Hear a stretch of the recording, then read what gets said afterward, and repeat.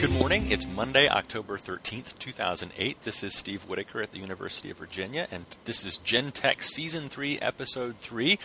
With me today are Sean Sharp and Tina Coffey, both instructional technology resource teachers here in Virginia. Hi, guys. Hello. Good morning. Thank you very much for talking with me this morning. No problem. I don't know what to say. I guess over the summer, there's a revised document that came out that are some new instructional technology resource teacher guidelines for teachers and administrators. And today's conversation is really just going to be about that document as a starting point. Maybe we can talk for a few minutes about how that's been received so far and your perceptions of it. And then maybe talk about how some of the guidelines that are in there correlate to what you two do on a daily basis, and talk a little bit more then about some future directions that maybe you'd like to see the positions go into. So my first question, I suppose, actually let's introduce the document for a minute. From my understanding, this revises a 2005 version of the same handbook. And from its own introduction, it says that it basically revisits that document and the intention of the program. It examines some results that came around through some studies, and then offers some recommendations for future implementation. And this was produced by the Virginia Department of Education's Division of Technology and Career Education.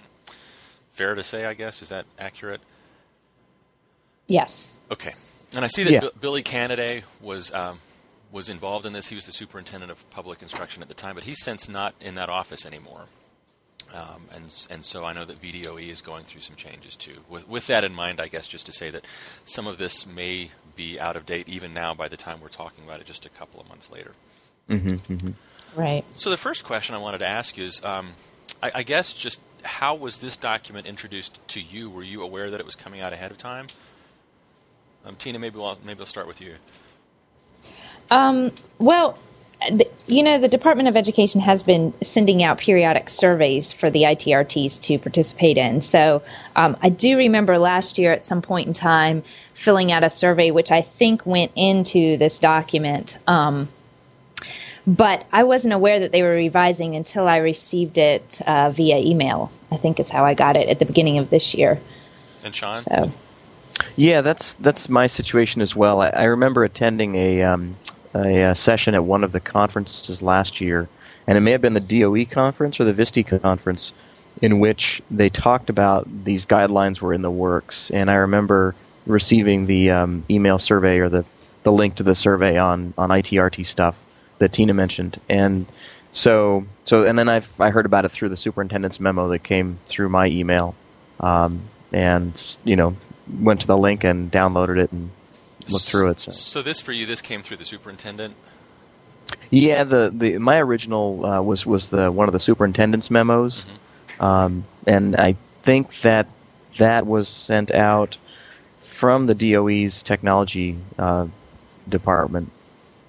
So I think that's correct in an email. And then I got another email from my supervisor saying, "Check this out." So it almost sounds like this was, what Apple Computer might call slipstream. They just sort of slipped this in without a whole lot of fanfare. Is that true? This sort of unexpected document, I guess, that came out. You knew that maybe they were doing some revisions to it, but there wasn't a whole lot of announcement to it. Right, I would agree with that. I think I was aware in a sense that it was going to happen, but I didn't think too much about it. If that's in other words, I didn't think about it, but it came out and it's like, okay, here it is, and we'll check it out. So.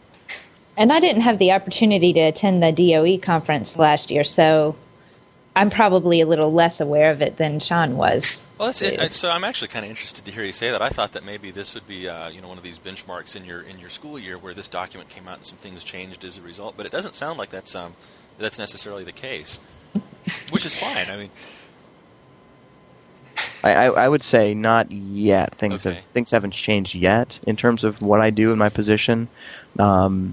I've read through this, and it's been interesting to look at sort of the general big picture, and I guess it reflects what I've experienced in talking with other ITRTs throughout the state, that many of them have a variety of things they do in their job, some of which I never do, and some things I do regularly. So there seems to be quite a range of things that we do in this position, depending on the needs of the school and or school division.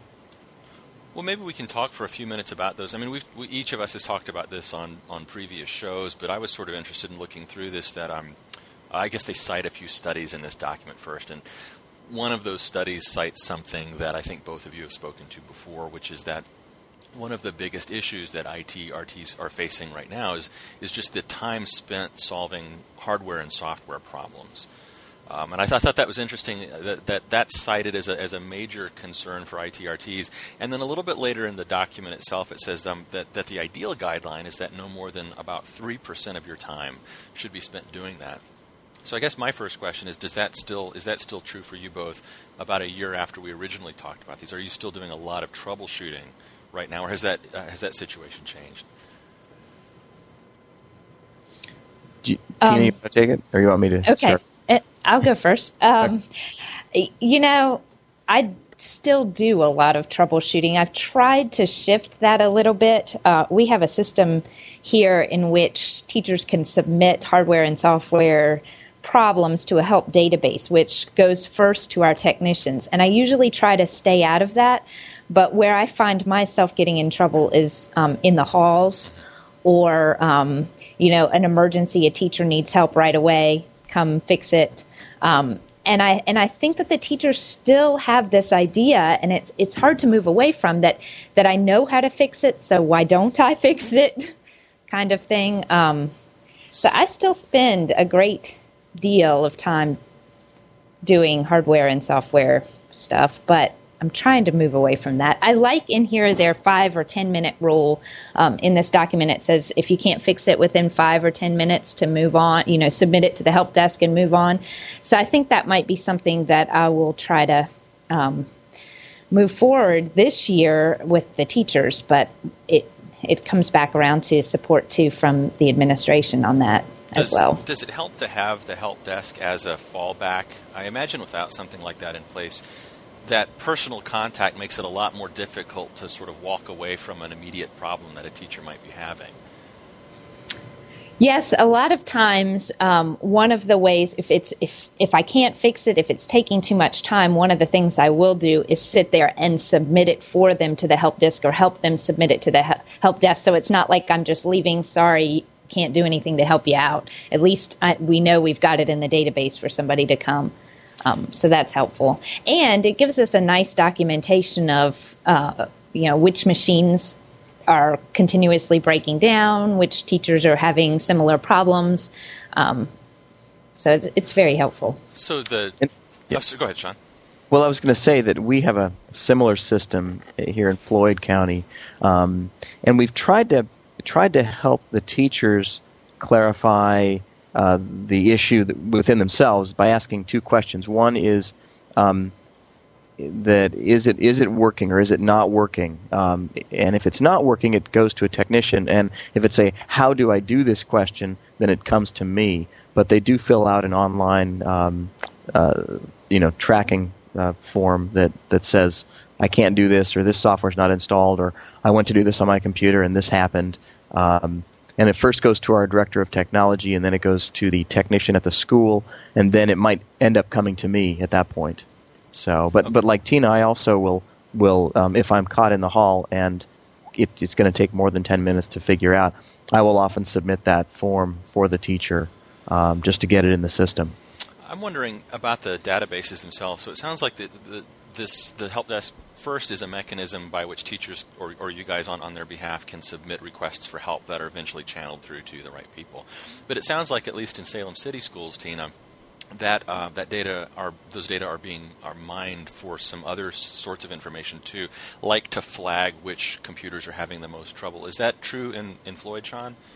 To a degree, it's true. Although I'm not sure myself. Since I'm not at that in that place in the process.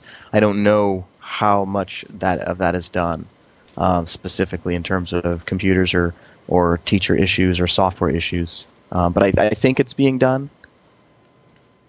So, and I mean, obviously, you guys each have your own particular area of expertise, and really can't be expected to look at something at a different level than you are. But it does, to me, it speaks to this idea that each of you has this fairly large, wide-ranging number of duties, both with classroom teachers and then on the other side with administrators. One of the things that struck me while I was looking through these guidelines, there's a table, and for anybody that's looking at this is at the bottom of page 7, where there's a list of all of the duties performed by ITRTs with classroom teachers. Designing lessons and integrating technologies, modeling strategies, training on hardware and software, and so on down the line. And as you guys looked at that, did you see anything in there that struck you as either particularly reflective of the work that you're doing, or maybe something that is a little bit of a mismatch between what teachers in this table are doing and what you guys are doing? Either in terms of the percent time. So it looks like the leading duty, I guess, in terms of time spent by ITRTs is maintaining of websites.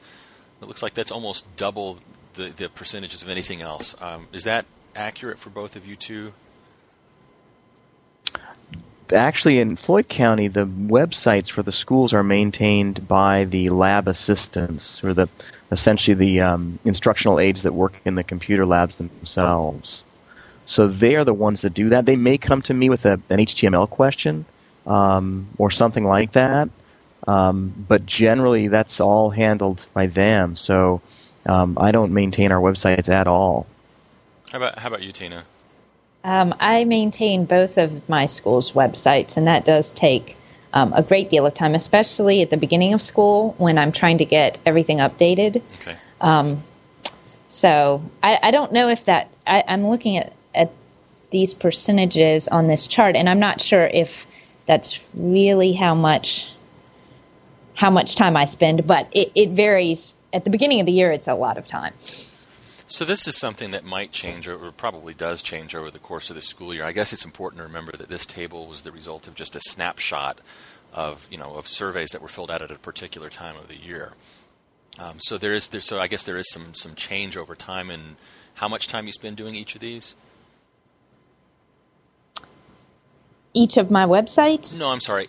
Each of these different tasks. So early on in the year, maybe you're doing a little bit more in the way of maintenance or training, and then as the year goes on, do you have a chance to get more into this integrative piece or lesson work? Definitely, yes. It does. I mean, the year changes very differently from the beginning to the end. At the end, we're focused more on SOL testing, getting ready for online things, and in the middle is where we do most of our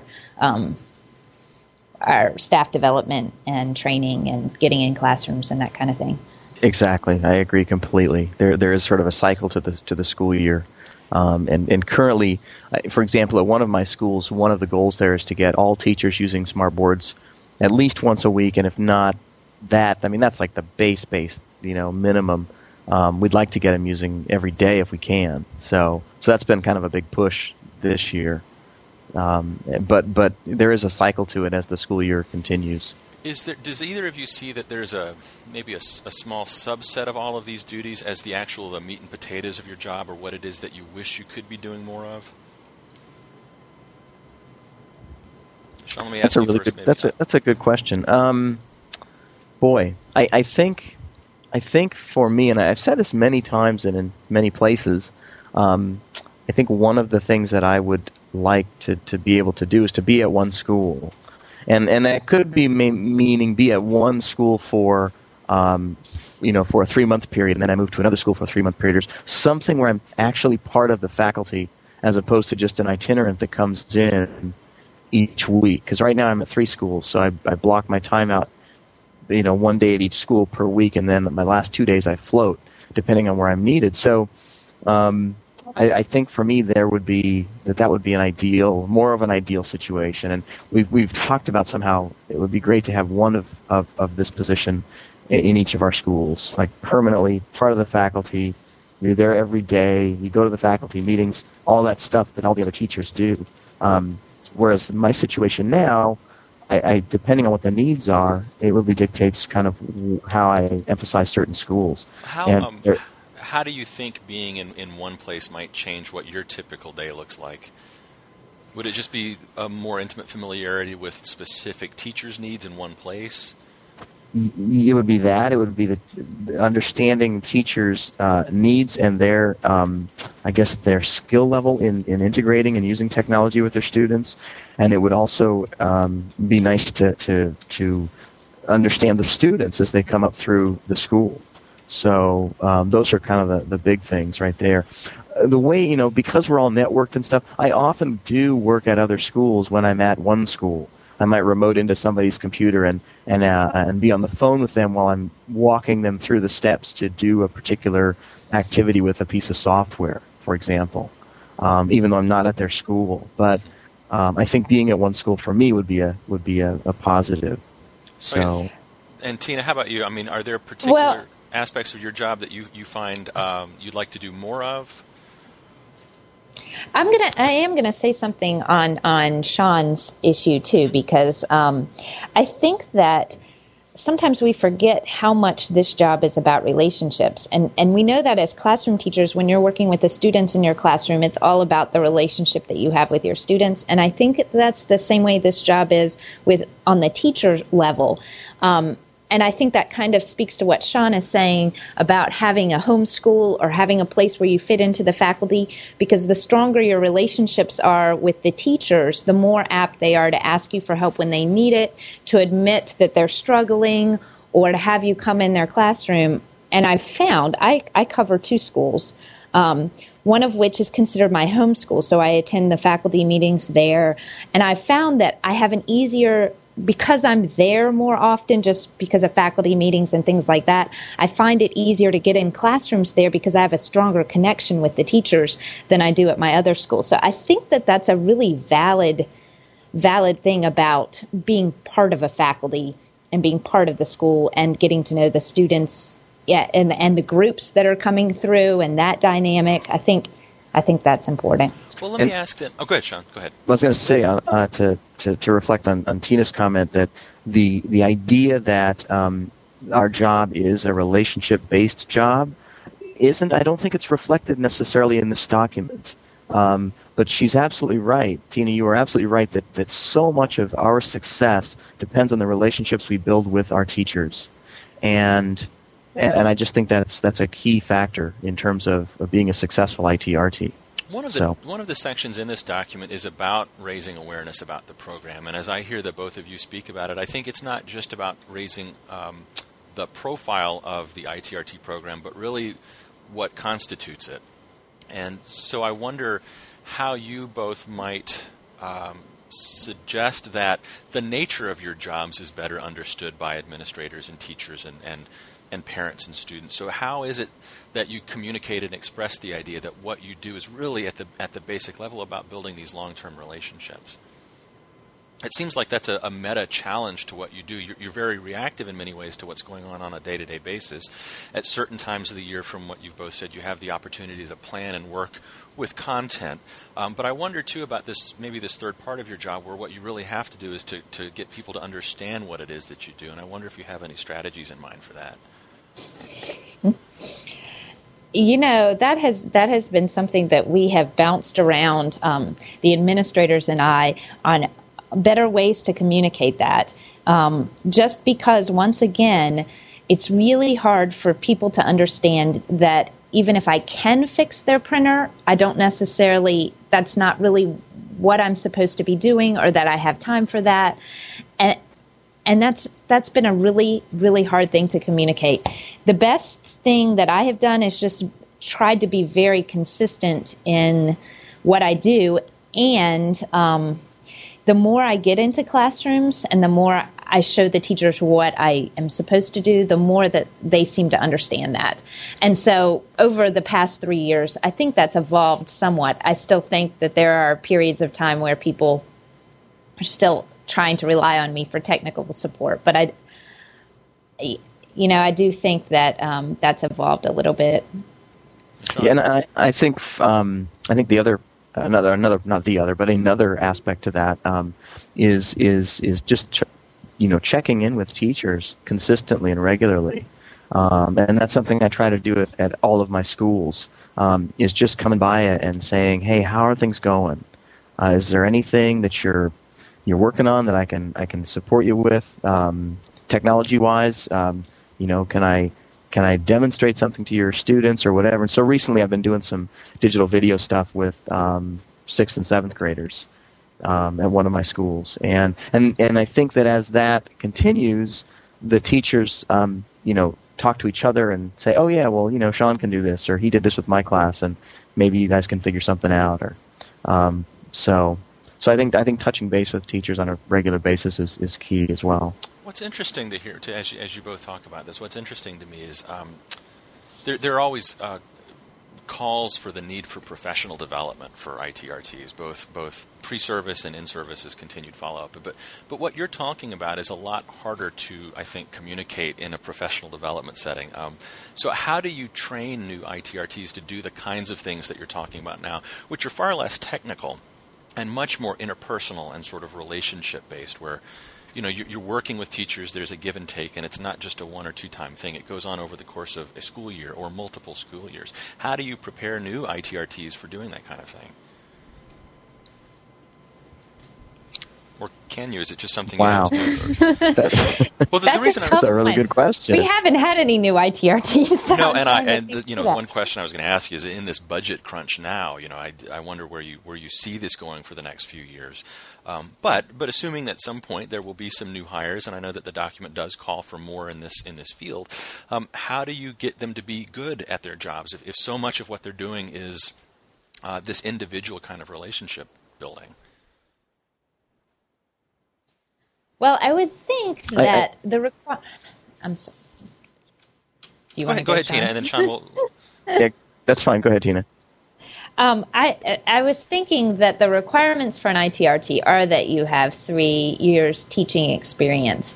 And so hopefully people that move into this job will have some kind of understanding about how important the relationship is between your quote-unquote students and the teacher, which in this case, once you're an ITRT, that becomes the teachers that you're working with. But that's one of those things that, for me, that has evolved. That understanding has evolved over the last couple of years. The first year I was in this job, I really did not understand how important that part of the job was. So, I don't know. That's a really tough question. And I think from my point of view, it is a hard thing to train. How do you train somebody to develop relationships? I guess it could be done. I think one of the things that our job really requires of us is to put on the shelf our own, in a certain sense, expertise, and meeting the teacher where they are in their expertise on using technology, and affirming that, so that they don't come away after talking with us like, oh, I'm an idiot. Geez, I don't know anything. You know what I mean? And that's big. It's huge. So that teachers are like, wow, I can do this one little thing today. Great. Or next week or whenever, I'll try it. Or Mr. Sharp will be in my room to watch me do this, or he'll be there to help me with the class. And so it's baby steps. And the more confidence they get, and the more affirming they get, I think, from us as ITRTs, then the more successful they will be, and the more they're going to want to use technology in their classroom with their students. And it just sort of builds from there. One of the things that I heard early on with this job, somebody said, and I can't remember where I heard this, but they said that this job is all about being a cheerleader. And at first I kind of was like, because I'm not really the cheerleader type. But the more that I thought about that, it is so true. You have to get down there on the teacher, where the teacher is, and cheer on every little step that they make, even if it's something to me that seems pretty simple. To them, it's a big thing, and they keep needing that constant reassurance that, hey, you're doing a great job. Keep going, keep going. So that has been an important concept for me, the cheerleader, ITRT as a cheerleader. Was that an adjustment for you, Tina? Was it something maybe you didn't expect going into the position? It was. Maybe that was just my own understanding. As a teacher, I was a cheerleader with my students, but for some reason, when I stepped into the ITRT role, I guess it took me about a year to realize how similar teaching and working as an ITRT is, but on a different level at the same time. But how similar those same things that we do, meeting students at their level, cheering them on, positive reinforcement, all of those things are very true, even as an ITRT. So, and Sean, did you, when you went into the position, did you? Fair enough. Yeah, I mean, everything Tina said was, right on there. So, one of the key things in the schools I work at, for me in the 3 years I've been doing this, is helping teachers that just feel less confident using technology, because it's been thrust upon them.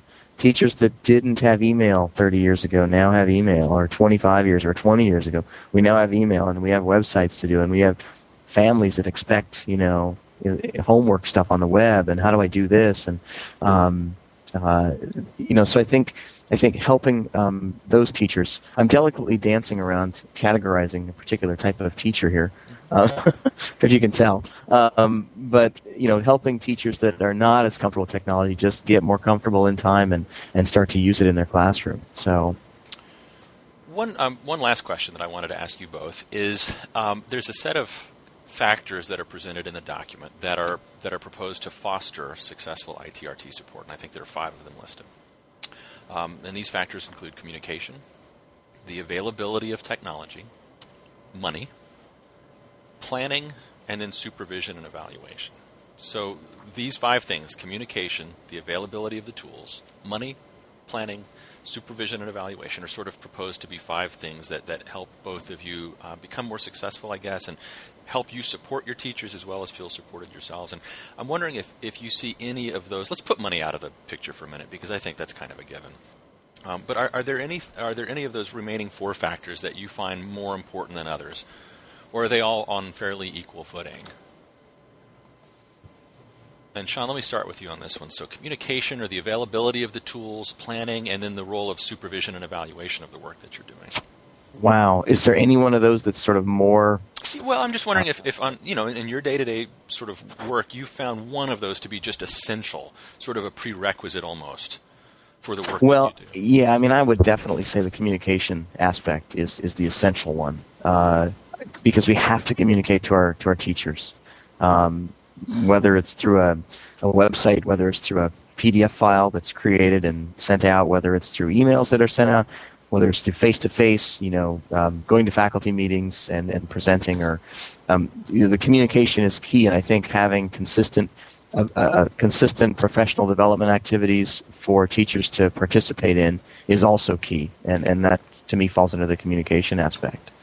So, and I'll add on to that too. Not only the communication, but I think communication is what sticks out for me too. But not only communication among ITRTs and teachers, but also one of the most valuable things that has helped me in this job is the communication with other ITRTs in different divisions across the state, because we're in a position where a lot of times there's no professional development that comes down for us, because we're the ones pushing out the new technology. So the way that I get my professional development is through the collaboration and connections I have with other ITRTs around the state. So that communication is vital for me to know, how am I doing? How is my school system doing? What kind of new technologies are coming out? And that kind of thing.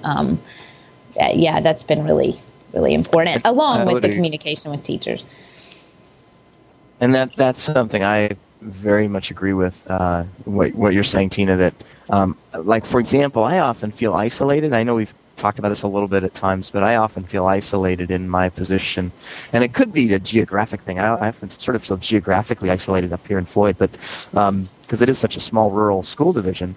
But that is where I also sort of, stoke the fires for myself and get enthusiastic about things when I can get into a place where I'm maybe not as enthusiastic as I once was, or something. You know what I mean? Yeah. Hey, Sean, what would be a way to overcome that isolation? Would it be to find ways to connect with other of your peers across the state or the country to find out what they're doing, or what? Yeah, I think.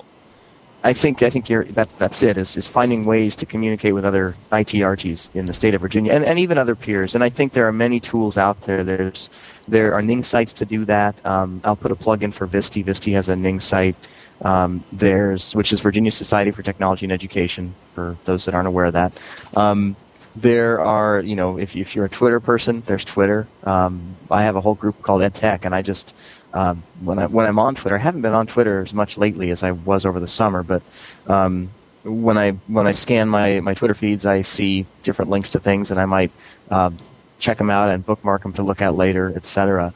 So you've got there's a whole network of people out there doing what we do, and I think that Tina's right in that staying in touch with that group, even if you're just a lurker in those areas, it's not a bad thing, I mean, it can really help. So, well, I know it's helped me every time I get a chance to talk with the both of you. It's helped me to understand from your perspective what it really looks like out there. To read these guidelines is one thing, but then to hear you both talk about how the fact, that they're accurate guidelines in many ways, but they're not complete, they're not fully reflective of what your days look like. So I think this kind of communication for me is tremendously helpful, and I really appreciate both of you guys taking some time out of your busy schedules to talk about it this morning.